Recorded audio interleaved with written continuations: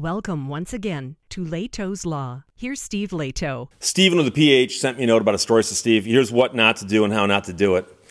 And this story presents so many opportunities for puns and double entendres that I won't go there. I'm just not going to do it.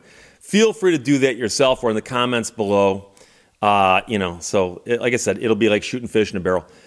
This is from justice.gov. This is a press release from the U.S. Attorney's Office out of the Northern District of New York. So it's widely reported, but I'm going straight with the press release because that is as unadorned and unspun as this story can get. Queens man pleads guilty to smuggling snakes. Queens man pleads guilty to smuggling snakes. Man is 37 years old from Richmond Hill, New York. Pled guilty to smuggling 3 Burmese pythons into the U.S. at the Champlain port of entry. So you're crossing the border. Do you have anything to declare? And there's a list of things that you're supposed to tell them if you have.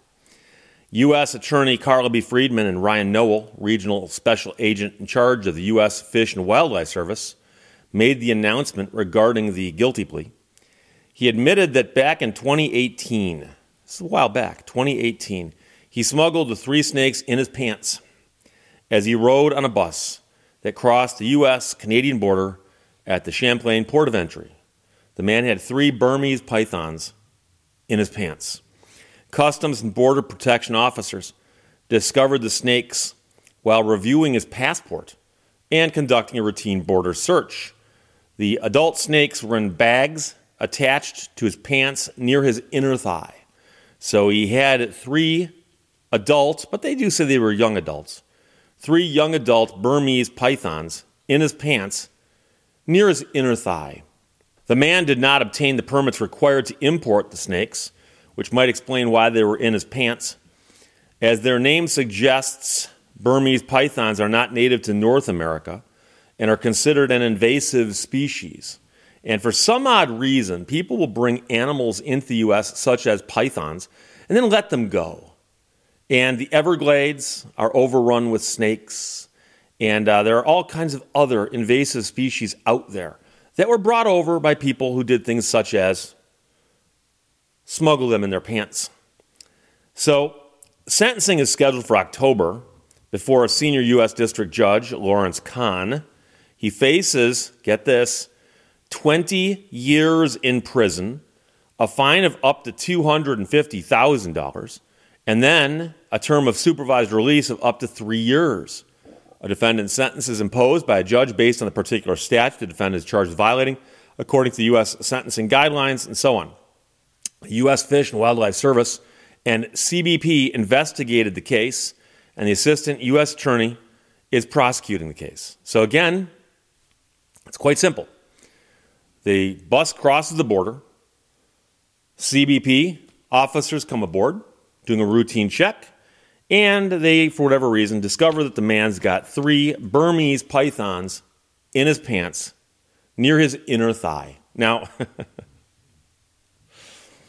I'm just pointing out, for those of you who like bad puns, knock yourself out. However, there is a problem with people bringing stuff like this into the United States. And there's invasive species with animals. There's invasive species with plants. I can tell you that in the Midwest, for instance, elephant grass. You don't know what it is, look it up. Elephant grass is grass that literally grows to be 8 or 10 feet tall. It grows in ditches, and it spreads like a weed. And I remember first seeing it decades ago in Michigan going, I've never seen that before. What is that? Oh, it's elephant grass. Somebody brought it over here because they thought it was kind of cool looking, and they probably planted it someplace, and it just went wild. And now it's everywhere. So you drive down I-75, and the ditches are filled with elephant grass. Now, you might say, Steve, what's the problem with that? Well, it takes over places, and it overruns places. So that there are ponds, for instance, that used to be like just a nice little pond, and the elephant grass just comes in and whoosh, goes right through it, because it turns out it can grow in water to some depth of some sort. It's everywhere. There are other invasive species like that. Of course, we have the carp. There's a carp that somebody thought would be a great idea to bring to America and farm. And they were farming the carp, my understanding, is someplace down south. And there was some kind of catastrophic flood, and the fish farm flooded. And the weird part about it, of course, is that when the farm floods, the fish go, cool, we can go home now. And they all leave, the fish do, because they can leave. Because when the farm floods, they're no longer confined to whatever they're being held in. And so the carp got out and got into, the Mississippi River. And it turns out that they reproduce like nothing else. Next thing you know, there are these carp just heading upstream and reproducing and heading further upstream. And now they're approaching the Great Lakes. Now, I don't think they're in the Great Lakes yet, but they're talking about the fear that they could get into the Great Lakes. And they reproduce like crazy.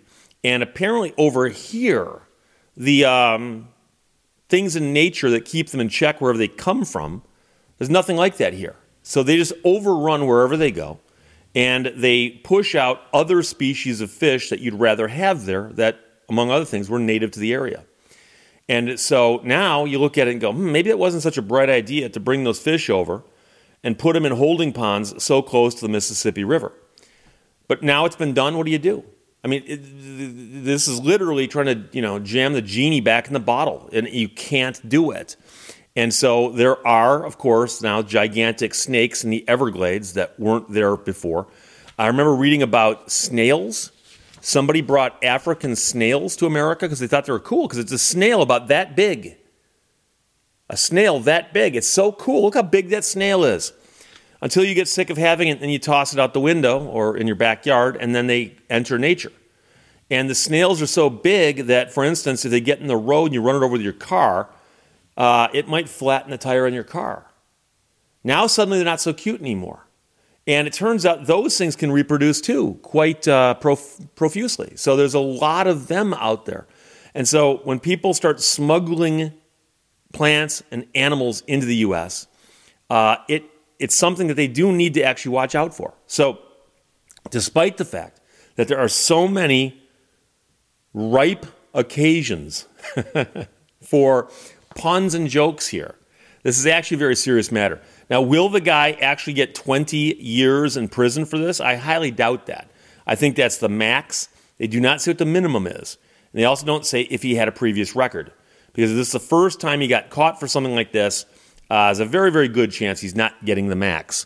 Those 3 Burmese pythons did not make it into the U.S. much further than this. So there you go. But Stephen of the PH, thanks for sending it.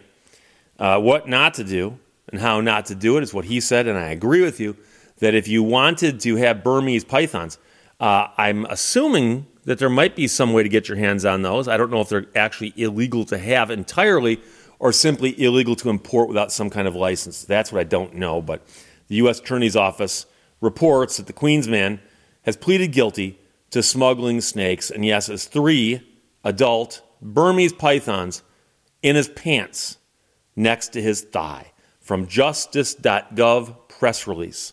There you go. Questions or comments, put them below. Let's talk to you later. Bye-bye. Thank you for watching Leto's Law. Don't do anything you don't want to see splashed in the headlines tomorrow.